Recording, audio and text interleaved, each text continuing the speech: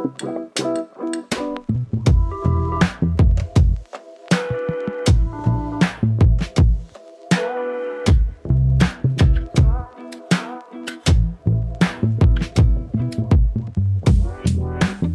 everyone, this is Andrew Robinson. Welcome to my world. I was thinking about that Marines Rifleman's Creed. You've probably heard it. This is my rifle. There are many like it, but this one is mine. And on Guidelines, this is my world. And there are many like it, but this one is mine. So it's an honor to share this little corner of real estate of my world with you here on episode number 7. And as I was sitting down here, I was just thinking, like I said, it's such an honor to be able to share this with you. I've loved interacting with a number of you. You know, I put this together just to get this out there. Not, like I've said before, not because I think I have all the answers, but just to get this out in the world. I've loved hearing back. There was part of me, to be honest, like I didn't know that anyone would actually listen to this podcast. So when I put it out there, and people started actually responding, it was like, oh, that's right. There's more to just recording this podcast and putting it out there. This is something that people might actually listen to. So it's really fun to hear back from all of you how you are putting these ideas into practice. And yeah, it's just an honor. I was just, preparing, walking into my office and sitting down to do this and getting all set up, and I was reminded of Lou Reed from the Velvet Underground, and he used to talk about singing, and his philosophy of singing was that he pretended he was whispering in people's ears. A little creepy for our purposes. I'm not going to pretend that I'm whispering in anyone's ear. I, for one, don't enjoy people whispering in my ear, but you get the idea. It's this idea of like, hey, I get to actually talk with you and have these conversations with you, and pass on what I have to pass on, and hoping all the while that it adds to your life, much like music does, for those of you that like music. So that's what we're doing. That's what we're doing here on Guidelines. Here in episode 7, we are turning our attention toward your values. And again, we're building out your plan, your business plan. I know for people that I work with, the guides that I work with, I'm asking them to build out their business plan. I'm helping them do that. So I would encourage you to do the same and use Guidelines to help inform that. And ideally, you're working together with other guides within Giant to do that. So this is another really important piece in terms of values, and they go wrong in a number of different ways that we don't need to explore all of them, but mostly I'm going to call it like the cardboard factor. They become cardboard, except for they're printed on little brass plaques in offices and end up meaning nothing in the end because they're so generic. So we're going to talk about how do you buck that trend? How do you actually create values that are authentic and also that resonate? They don't lose their life. And it was really nice in preparing for this, going back through my own values, which I will share at the end. But being able to read through them helped me come back to really my purpose. It ties in with your purpose and your vision for your business, and your values really are your tethers. They hold you in place. They call me consistently back to the kind of person that I want to be. They call me up to the kind of person that I want to be, and in many respects are aspirational in that respect. But let's talk about why they're significant. They really are what you stand for. They're putting your mark in your stake in the ground and saying, this is who I am. This is what I stand for. It's what you are bringing to people. And if you're ambiguous about the values you stand for, it's questionable as to whether you are bringing all that you have to bring to people. But if you know what you stand for, then you walk into a room and you're like, this is what I stand for. And that's what you bring with you. That is the presence that you bring with you into a room. And as you work with a client, as you work with the leaders, you will draw them mostly at a subconscious level to your values. Keep that in mind. That's why these are so significant. They're so important. What we're going to do is talk about how to actually clarify those values. Super, super important. My assumption, just like mission and vision, there are lots of ways of going about this and lots of great resources out there on values. Keep that in mind. So this is just my perspective, but my approach is that values are native to who we are. They're part of us. And our job is to unearth those values. We already have the values.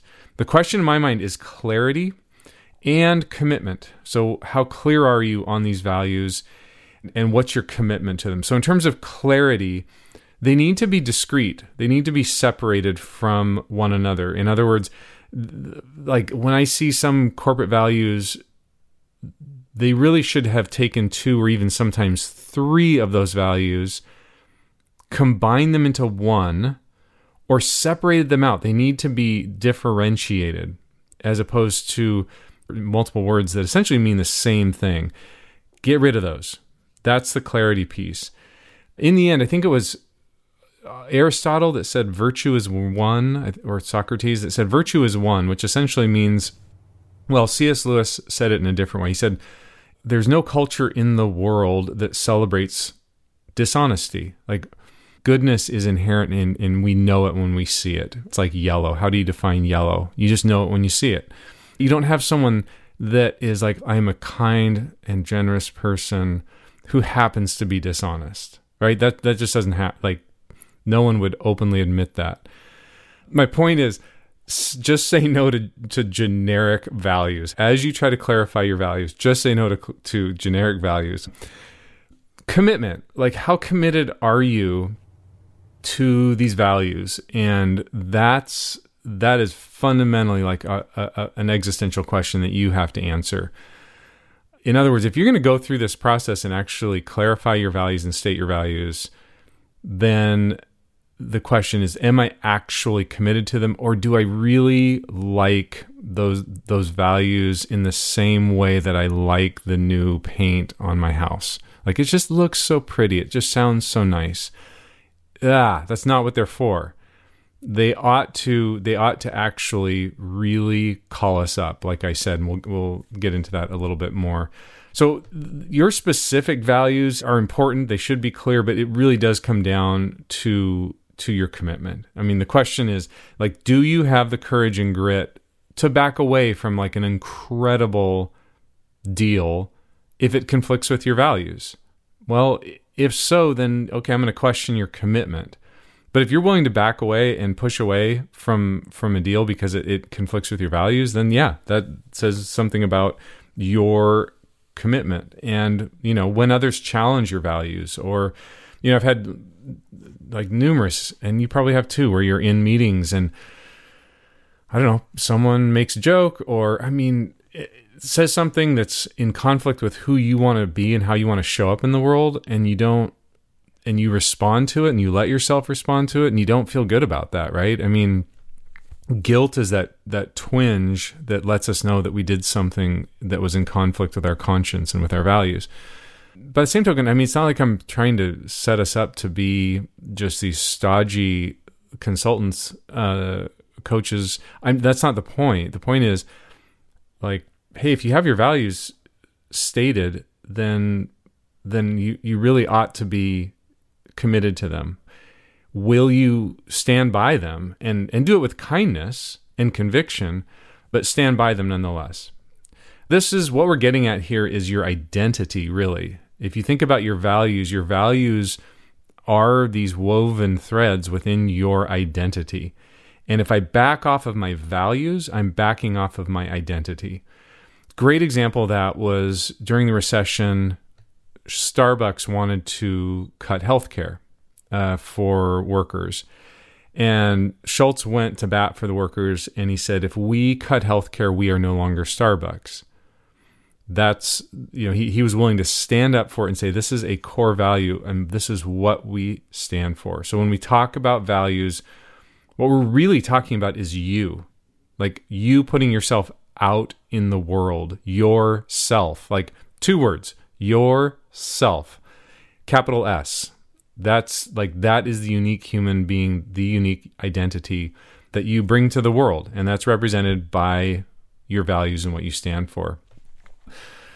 let's come at this a different way. Here's an interesting, what if, let's look at value as a verb instead of a noun. Like, we typically think of core values as a noun, but let's look at it as a verb for a second. Like, to value something means that we see it as something that's important. It holds importance to us. We might, for example, my daughter had her birthday a few days ago.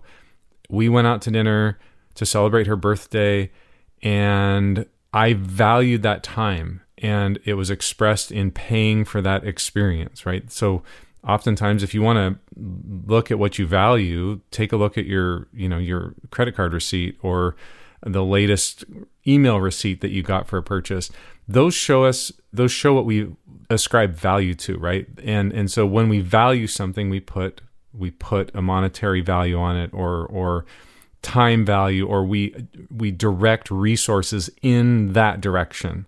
That's what we do. So let's come back to your values. What are the things, and this is a way to just maybe trigger some of the values that you hold dear. Maybe you're in a meeting and someone demonstrates honesty or candor in a meeting, and you're like, yes, finally someone that's willing to cut to the chase instead of everyone else has been talking around this issue. So maybe that's a value, is honesty or candor or directness. Or maybe we're struck by someone that demonstrates this incredible empathy and kindness for someone in need. And we're like, yes, that is something that I value. That is who I want to be. That is who I am. That is what I'm striving for. We often experience these values as if, I don't know about you, but to me, it feels like someone opens a window and all of a sudden you can breathe. And it's as if your lungs can't hold the capacity of that kind of an experience where that was so incredible. I had an experience yesterday with a core group, and I can't go into detail with it because it was unbelievable. This guy dropped his self-preservation in a way that was the whole room was silent. And I was like, yes, you literally just changed the trajectory of this core group by demonstrating that kind of transparency. And so, not surprisingly, that's woven into the values that I'll share at the end. So, we value a ton of things. It's just that when it comes to your business, it's what are the values that are the foundation of you and your business? What you at the core of your identity. So, for example, I value empathy. I try to practice it. I value candor and directness. I try to practice that, but they're not part of my core values. So again, we can value lots of things, but it doesn't mean they have to be part of your core values. So the question I ask is what are the ones that I am I'm going to fall on my sword for this one. There's just no way around it. This one is a non-negotiable. And these come from really two different sources. The nature and what I call narrative. A lot of people call it nurture, but I think of nature and narrative. So in nature, within who you are, you, based on your personality, are going to tend to possess certain values, just based on your voice order, right? So think about, your voice order, obviously. You're going to have certain values based on just how God made you. And my wife, for example, I remember the first time I met her, and I was like, this is such an interesting person, because she was, I'm sure she wasn't the first guardian I met, but her ability to just pierce through the fog with her questions and she had this ability to just seek the truth in all of this confusion and ask the right questions to get at it. And I just remember hey, okay, I need to get to know her better. That was part of who she is. It still is. And it never will cease to be part of who she is. So think about it for you. What's your voice order? And how does that show up in terms of the things that you value? Totally shows up in mine. One of the values that I'll get to is a bias toward action. And that is something that is so part of my personality and has literally been part of my personality since day, as early as I can remember. I really have a bias toward people that do stuff and don't just talk about doing stuff or know about how to do stuff. They actually do it. And that's a value that I hold dear. However, that does tie into my narrative. And I don't need to go into all the details of my narrative, but that is part of my narrative. Our stories, like all of the things we experience, the people around, the choices we make, those shape our values. I remember certain friends' dads growing up and going like, that's a really admirable value. And I want to be like that. I can remember my friend's dad, like in this blizzard, helping me with my ski boot when he had undoubtedly he wanted to be skiing, and like I had this broken buckle and he sat there and helped me. Well, that made a huge impact on me, and I could tell lots of other stories about different people, and so could you. Those kinds of experiences shape our values. They shape who we want to be and our identity. It's just a matter of helping clarify those. Then the question is, okay, what are your values and how do you actually make them come alive? And some of you, I'm sure, have heard of, I may mispronounce the name, but Anson Dorrance, he's the women's soccer coach at North Carolina. He's the most winning soccer coach literally in NCAA sports history, period, which is saying something because that's like beyond John Wooden and others. But he has these values that he has for his team, and they're different than how I would do it. They're more wordy, and there are a lot more of them. But he has all these different values. And what's notable to me is not so much the values, although I think they're pretty cool and kind of funny, but it's what he does with them. So he will actually have a quote that goes with each value. His players have to memorize not just the value, but the quote that goes with the value. For example, one of his values is we don't whine. That's his number one value. Ironically enough, I have a client that's working. I told him to start a wine journal, WHINE, because he said his core process was he wanted to work on not whining as much. I was like, okay, let's do this. So this coach's first value is we don't whine. But he will then bring a quote in alongside that, and his players have to memorize both of them and recite them on the spot.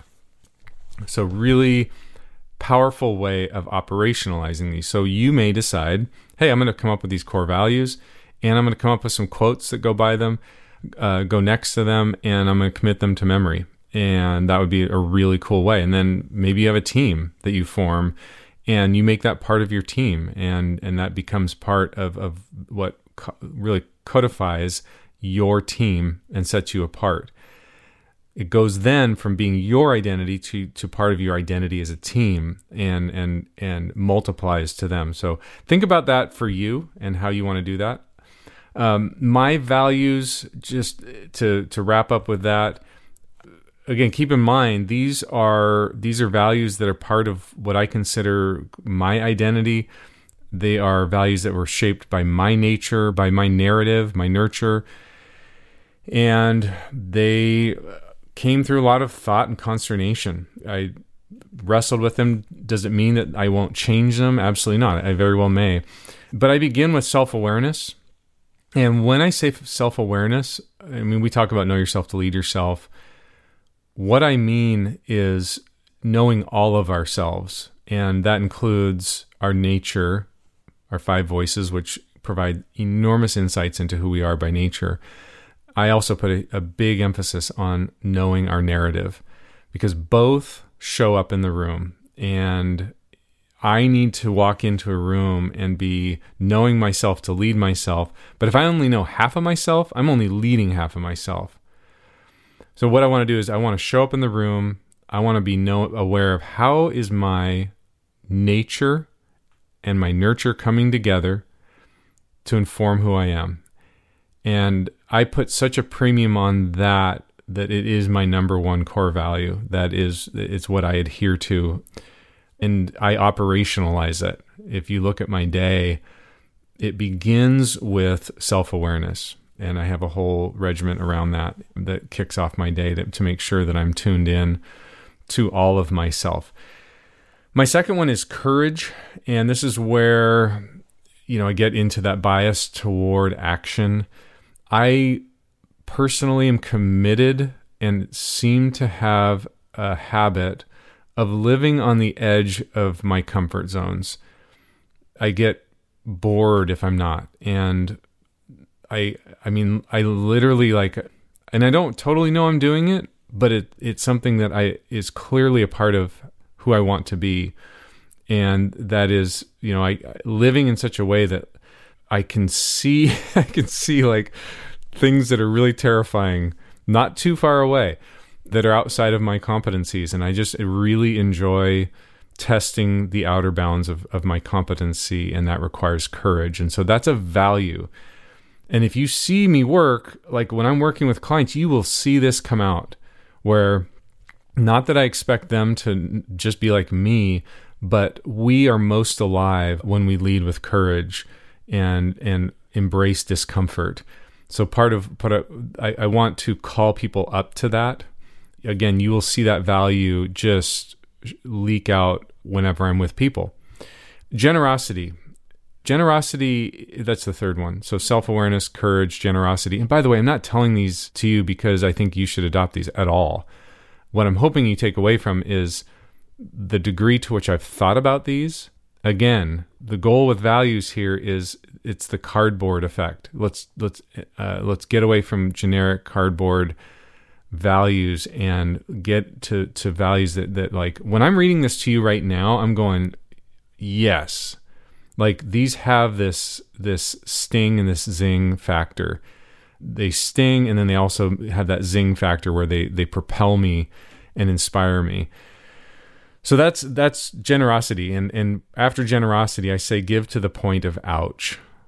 Like today, I had a conversation with a client where I thought like, hey, I may not be the best person for this. In fact, I can think of someone else that might be better. And I'm like, yeah, I don't care that it's going to cost me money. I want to give to this person. And if that means bringing in another giant that might be a better fit for their culture, then I'm going to do that. And that does sting in terms of my finances. But that's okay. Like I don't want to live that way. I want to just give. So that's 3. 4 is humility. And by that, I don't mean, I'll talk about what I do mean. What I mean is it's actually a call to remembrance. And what I want to remember is my frailty. I want to remember that I don't have it all together. And when I'm least humble is when I somehow am intoxicated with this notion that I have it all together. And it would be laughable if it wasn't so tragic. So humility is part of my core values because I want to remember that. And I may have already said this or quoted Leo Tolstoy about, he said the best definition of a human is someone that goes around on 2 legs and is ungrateful, which I think is hilarious and so true. But I think that we're ungrateful because we're forgetful. If we could remember things, we wouldn't be so ungrateful. I wouldn't be as ungrateful. Humility for me is I want to remember that. I don't want to forget that I'm frail, that I'm broken, that I don't have it all together. And I have no excuse but to go through the day in a state of humility. And then the last one for me is integration. Different from integrity. Integrity appears on probably 4 out of 5 value statements. I don't say that to disparage integrity because at the end, everything should come back to integrity, right? My question is, how can you make integrity come alive? So by integration, what I mean is every piece has a place. I use that as a mental model, integration for everything. So when I work with myself, if I go through the 5 circles of influence, how I work with myself needs to have integration as opposed to disintegration. And then when I go from self out to my family, I want everything in my family to be integrated. My team, organization, so forth. I want all of the pieces to work together symphonically. That's really important to me in terms of value. It's something I strive for. It's something about it feels right. It's like listening to a well-tuned instrument versus one that's out of tune. So those are my 5 values: self-awareness, courage, generosity, humility, and integration. Again, these are mine, they need to be yours, and the goal is for you to unearth them. They are there. Find them. And that doesn't mean they can't be aspirational. Like, I give a shout out to Ben Thomas, a guide up in Portland, Oregon. Great guy, and really am enjoying getting to know him. Just a huge heart for people. And he helped me just, I think about that and the importance of having values that we may not actually embody right now. Like generosity, like when I read that one hurts because I don't know that I'm as generous as I could be. So it's more of an aspirational value. But all of these call me up, and all of these bring me to a heightened awareness of the kind of person I want to be. In terms of clarifying your values, take a run at the 25 and 25 activity that we did last time, and just don't think about it. Turn off your critical brain and just pour out all of these different values. Explore what do you value by virtue of your nature, your voice order? What do you value by virtue of your narrative? What stories come to mind that have quickened you to certain values? And just start cataloging and capturing those, and then set it aside, let it simmer, and then think about going into the curation process. What patterns do you see in those values? Take a break, come back to it. Now start editing and refining and so forth. So go through that process with your values, and then try to put some teeth to them. What do they actually mean? And that's where, after mine, I have these different statements that I come up with that helps give it some snap and go, oh, that's right. That's what this is about. Run with that and put that into practice. See where you go with it. Run it by other people. Ask them what they think. Test it. And eventually you'll come back to it. This isn't something to rush through. None of this is. As I read through these, I'm like, oh gosh, it actually really feels good to read through these, because you are reading through you when you read through your values. All right. Well, let's wrap it up. Episode 7. We're going to get into some business planning in terms of targets and goals in the next episode, which will be fun to go through. And I'll walk you through the considerations that I have in mind when I do my goal setting, both the 1 year, 5 year, 10 year, 1, 3, and 10. And I'll walk through what you ought to weigh as you go through those and help you identify some trigger points. And at the end of that episode, I'm going to introduce the linchpin, like the thing that really all of your goal setting hinges on, and we'll get into that. So until then, remember, you are your first client. You are literally client number 1, and you can only guide others when you first guide yourself. And that's what this is all about. So until then, take care, everyone.